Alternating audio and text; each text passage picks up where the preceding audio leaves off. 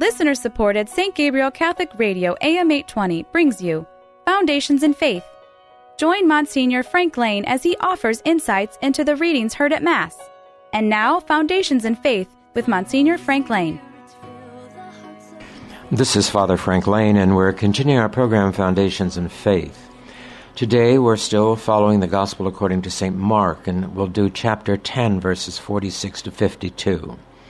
It's the story of the healing of the blind man of Bartimaeus at the Jericho, Jerusalem gate.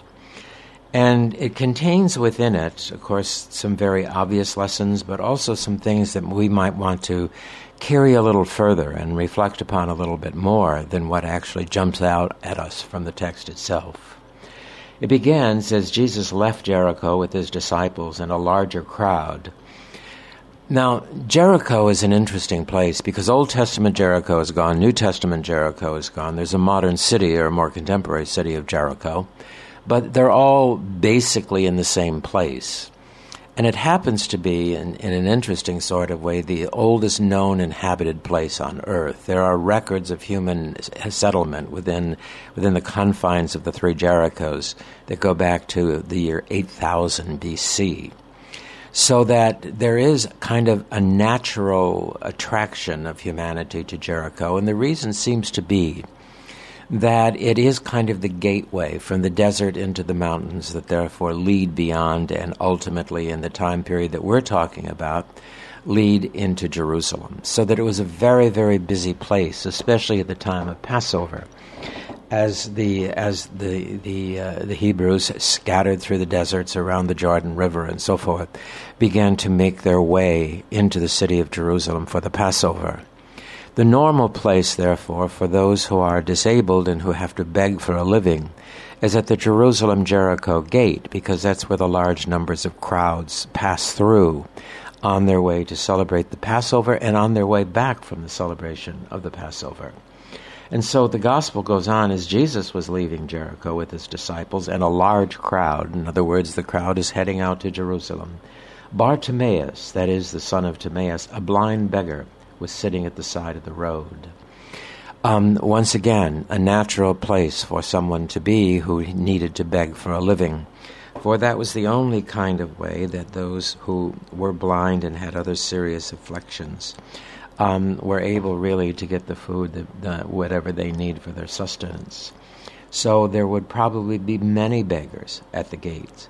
But this one, Mark singles out and actually unusually gives him a name. And what that probably means is that the name would be familiar to the readers of Mark's Gospel.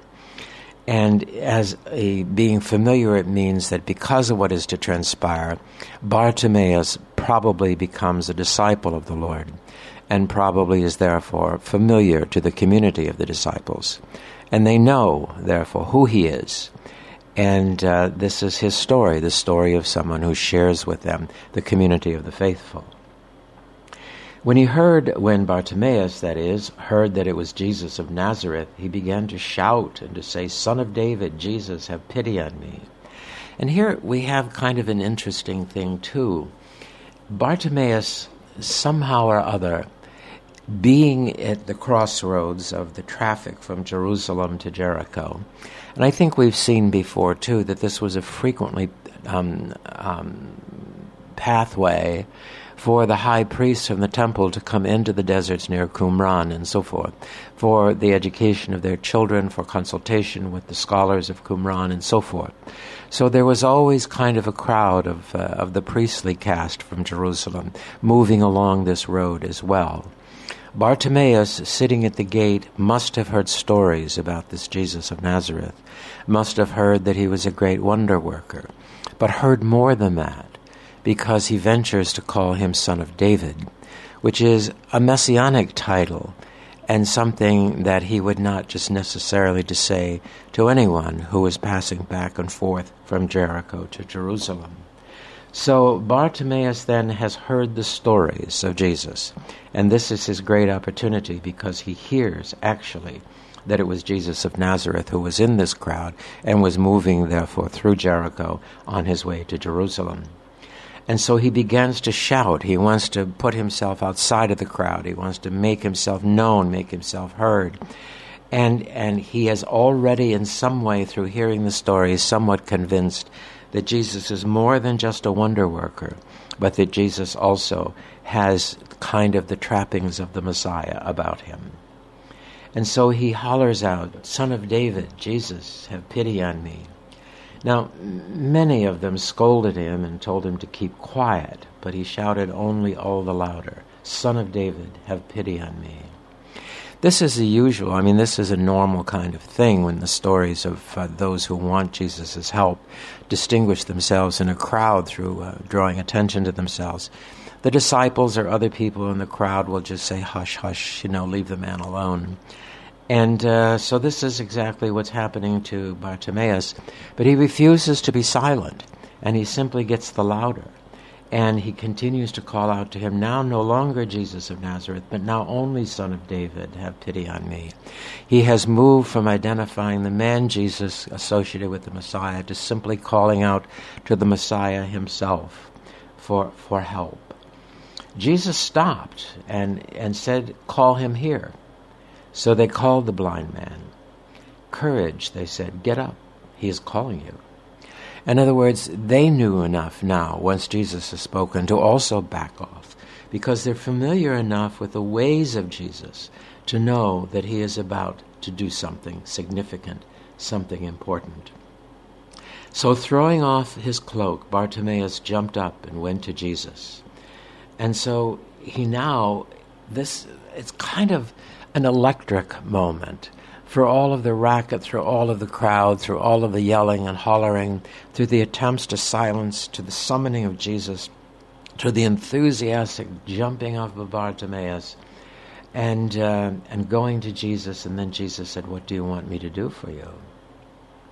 Rabboni, and now he calls him by the familiar term teacher. The blind man said to him, "Master, let me see again." And so Bartimaeus now, whose soul has already been in some ways illuminated by the Word, illuminated by the stories of the Messiah, illuminated by the work and the story of Jesus of Nazareth, now has his opportunity. And he says, "Now I have seen with my soul, I have seen with my heart, I have seen with my mind. Lord, let me now see with my eyes." And Jesus says to him, "Go, your faith has saved you." No, Jesus then performs no physical healing. He performs no physical, none of the anointing of the eyes or anything like that. He simply says, "Your faith has saved you." And immediately the blind man's sight returned, and he followed him along the road. And so he becomes, as a result of his healing, he now becomes a disciple of the Lord. Which is why, as we saw in the beginning, Mark probably uses his name, because he probably stays a disciple and is probably known, therefore, to the early apostolic community as one of the disciples and one of the followers of the Lord. So this is basically the story of the gospel that we're dealing with today in the 10th chapter of Mark. And it's a story that has all sorts of connotations to it. But it's a great time. And I think that we've already, looked into the whole story of the meaning of the miracle. That the miracle is not just wonder working. That the miracle is an indication of many things. The letter to the Hebrews says, in one way, that no one does these things on their own. They all receive them. And nor did Christ give himself the glory of becoming high priest, Hebrews says, but he had it from the one who sent him, who said to him, "Today you are my son, I have become your father." And in another text, "You are a priest of the order of Melchizedek, and forever." So the letter to the Hebrews reminds us that in the actions of Jesus is revealed to us also the presence of the Father. For Jesus is here at the mission of the Father, and Jesus is the one through whom the Father creates and now through whom the Father recreates. I think we've seen that in Mark's Gospel there are many who contend in a way that this is a second creation story, that Jesus the Messiah is now the one who is restoring his own creation through the working of miracles and the healing of the world of sin and destruction. And, we find in the Gospel of St. John, in the beginning was the Word, and the Word was with God, and through him all things came to be, and without him nothing came to be. A radical statement. In other words, all creation came through the Word, and John tells us, and the Word became flesh and dwelt among us. The Word is Jesus Christ, who is therefore also the one who comes from the Father. So that when, in fact, we find this poor blind man sitting at the Jerusalem Jericho gate, crying out for help when he hears that Jesus of Nazareth is near, and identifying him as Son of David, he is identifying him, therefore, also as one sent, and one sent by the living God. So that what, in fact, this blind man draws out of the story of his own healing is, once again, as we've said before, healing miracles as moments of pinpoints of light in revelation. For we see in the revelation of that comes from the miracles the healing presence, the creative presence of the living God. And just as God created everything through the Word, through the Son, so now in Mark's Gospel, he is recreating, he is undoing the damage that sin has done to the world, and he is doing it through the active presence of the Word, of the Son. For ourselves, I think, this behoves us to move a little bit more deeply into the mystery of Christ's presence in our own lives. That sometimes we get so absorbed in the miracle stories. And I know that those who say, that the real contemporary mission of the Church is signs and wonders, that as language has lost its impact, as the imagery of faith has kind of faded away from our culture. We have few ways now to communicate the wonder of the presence of the living God. Very few ways to communicate it. Language used to carry with it symbols of faith. Language seldom carries with it symbols of faith anymore. And so they say, well, by signs and wonders, then we will begin to reconvert the people to Jesus Christ. Well, signs and wonders, and when they are connected to the person of the Messiah, participate in, of course, the miracles of the gospel, who come through Jesus, to Jesus, to Jesus, from the Father, through Jesus to us. And so creating within us then a world that has more light, a world that is more luminous than the world in which we see with the naked eye. For as we look around us in the contemporary world, we see all sorts of destruction. We see all sorts of hopelessness. We see ourselves careening into an abyss of darkness and an abyss of ignorance and an abyss of isolation and an abyss of violence and so forth. What did Jesus see in the world in which he lived? What did we see with the Roman soldiers? What did we see with Pontius Pilate? What in the world did he see with the treatment of the poor, of the lepers, of the blind, and so forth within the community, within the Hebrew community of Palestine at the time? He also saw surrounding him the darkness of the world in which he lived, the looming presence, the looming presence of the Roman Empire, which no matter how much we want to look at the cultural achievements, and no matter how much we want to look at kind of what is it Browning that says the grandeur that was Greece and the glory that was Rome. Read this history of the expansion of the Roman Empire. Read about the slaughters of tens of thousands, of hundreds of thousands of people, of the enslavements of whole people, and so forth. This is not a pretty world in which the Lord lives. It is not a world given to light and peace and happiness. It is a world of terrible violence, and a world in which those with few scruples scramble to find a place in it which favors them, which gives them peace, which allows them to rest in the corrupt power structures of their age. And this is the confrontation of Jesus and the Pharisees, and Jesus and the Sadducees, and Jesus and the high priests, and so forth. We cannot say, oh, it's so much worse today than it was then. But in that world, what does Jesus do? Does he say, our task now is to overthrow the Roman Empire and reestablish the kingdom of David? That's not what Jesus says. That's what many of the people are saying. That's what many of the popular expectations are. And when in fact Bartimaeus cries out, Son of David, Jesus of Nazareth, this is what he derives his language from. The expectation of the return of the Messiah, of the coming of the Messiah as the return of the Davidic kingdom. We've seen John and James even succumb to this powerful vision. And we find here that becoming a popular designation of who the Messiah is and who Jesus is. What in the midst of all of that does Jesus do? Does he therefore go to the mountains, gather a force like the Maccabees did, and come down and attack the mighty Roman Empire? No.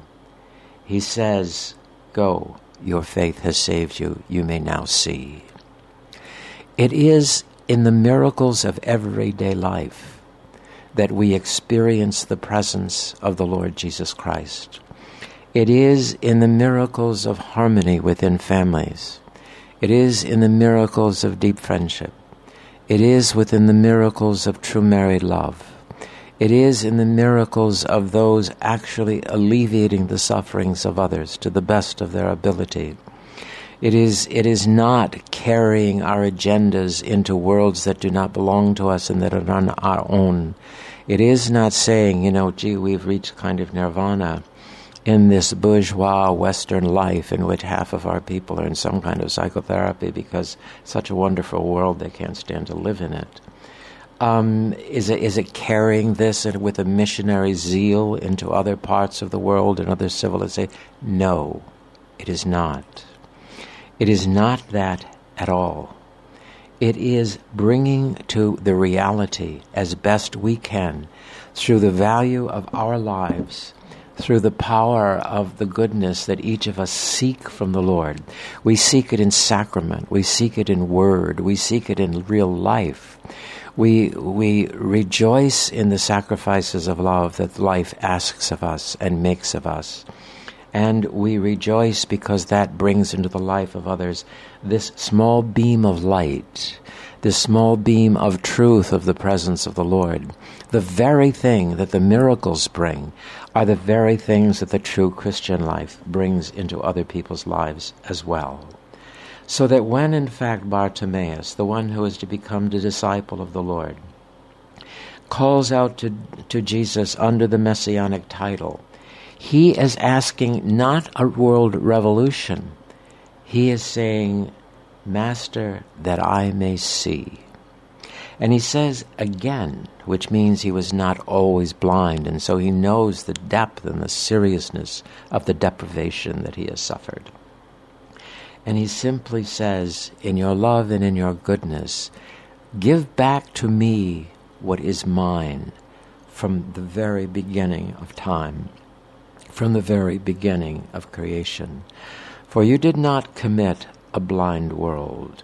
You committed a world in which people could see the beauty of not only the world in which they live, but in the world of people with whom they lived. And he does it within mind, that it is the anointed servant of the Lord in Isaiah 61:1 actually, that one of the marks of the anointed of the Lord, one of the marks of the Messiah, is the restoration of sight to the blind. So that we have to see the miracles as tied up in the package of the whole kerygma, of the whole proclamation of Jesus. And we cannot let those miracles simply rest in the first century.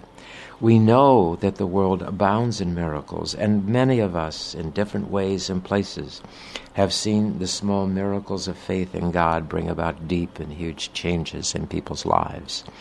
We know that this picture, this vignette of Jesus' life in the New Testament is one that is extant in every age, in every time, and in every place, where those who truly believe that Jesus is Lord move among the peoples, among those whom they love, they care for, those whom they look after, those whom they randomly encounter who are in deep trouble and in deep deprivation of any kind.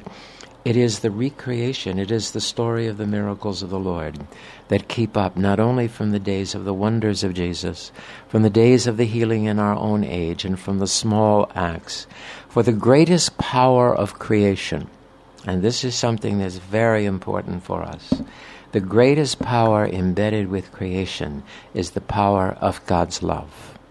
Each of us carry that in our hearts.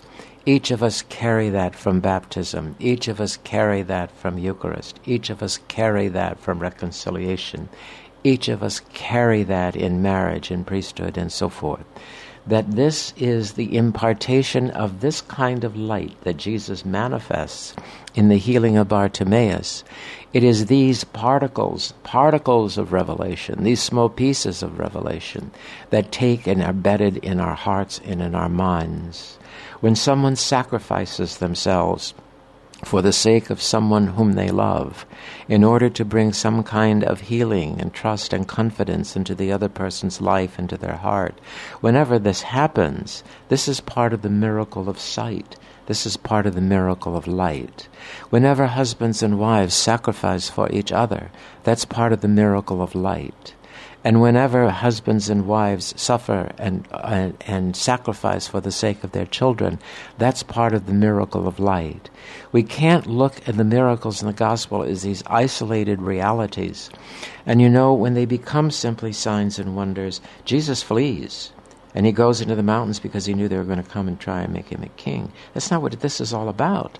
It's not all about the signs and wonders. It's about the manifestation of the power of God and the love that motivates that power for each and every one of his creations, for each and every one of his people.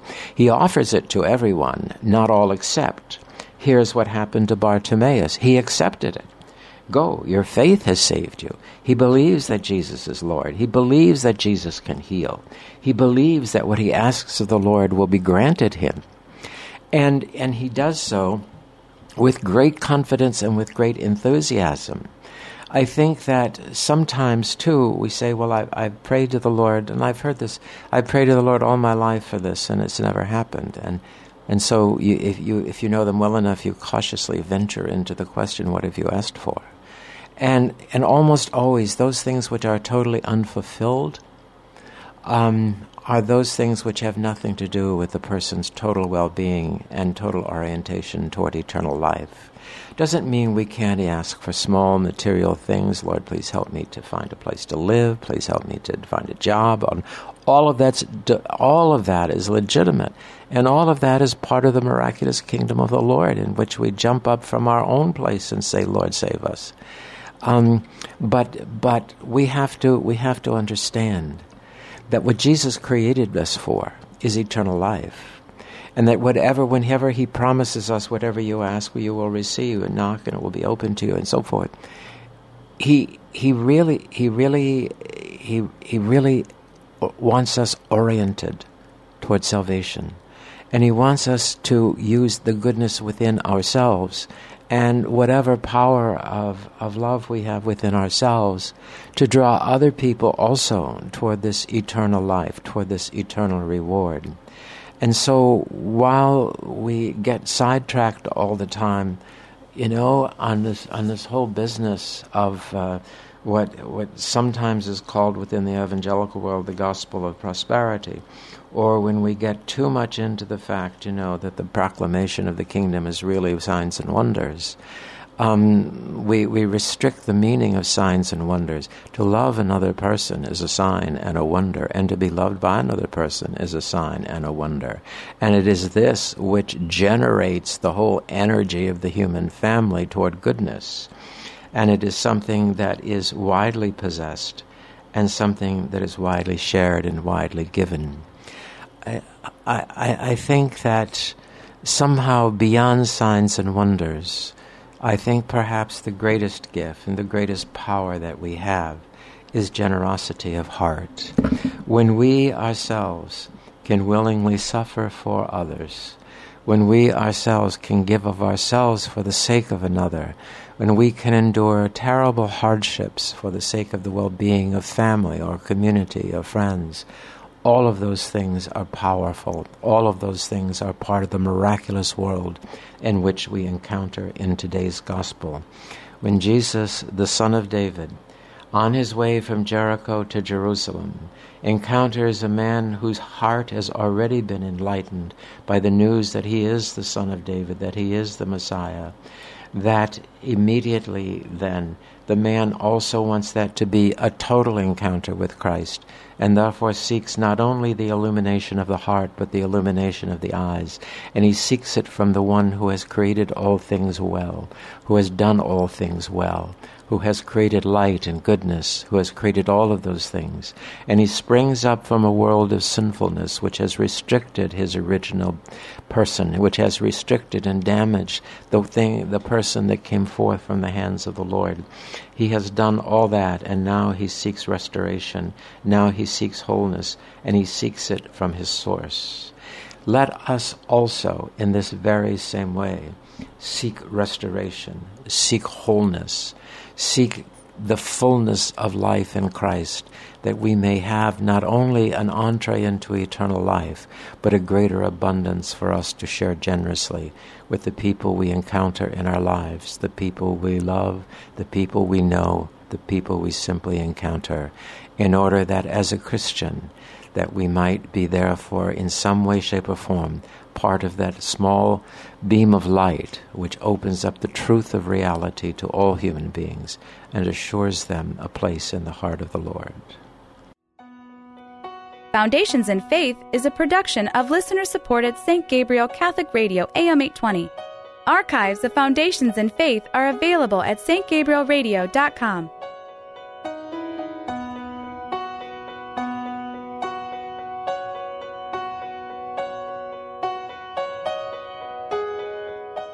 Veni, Sancte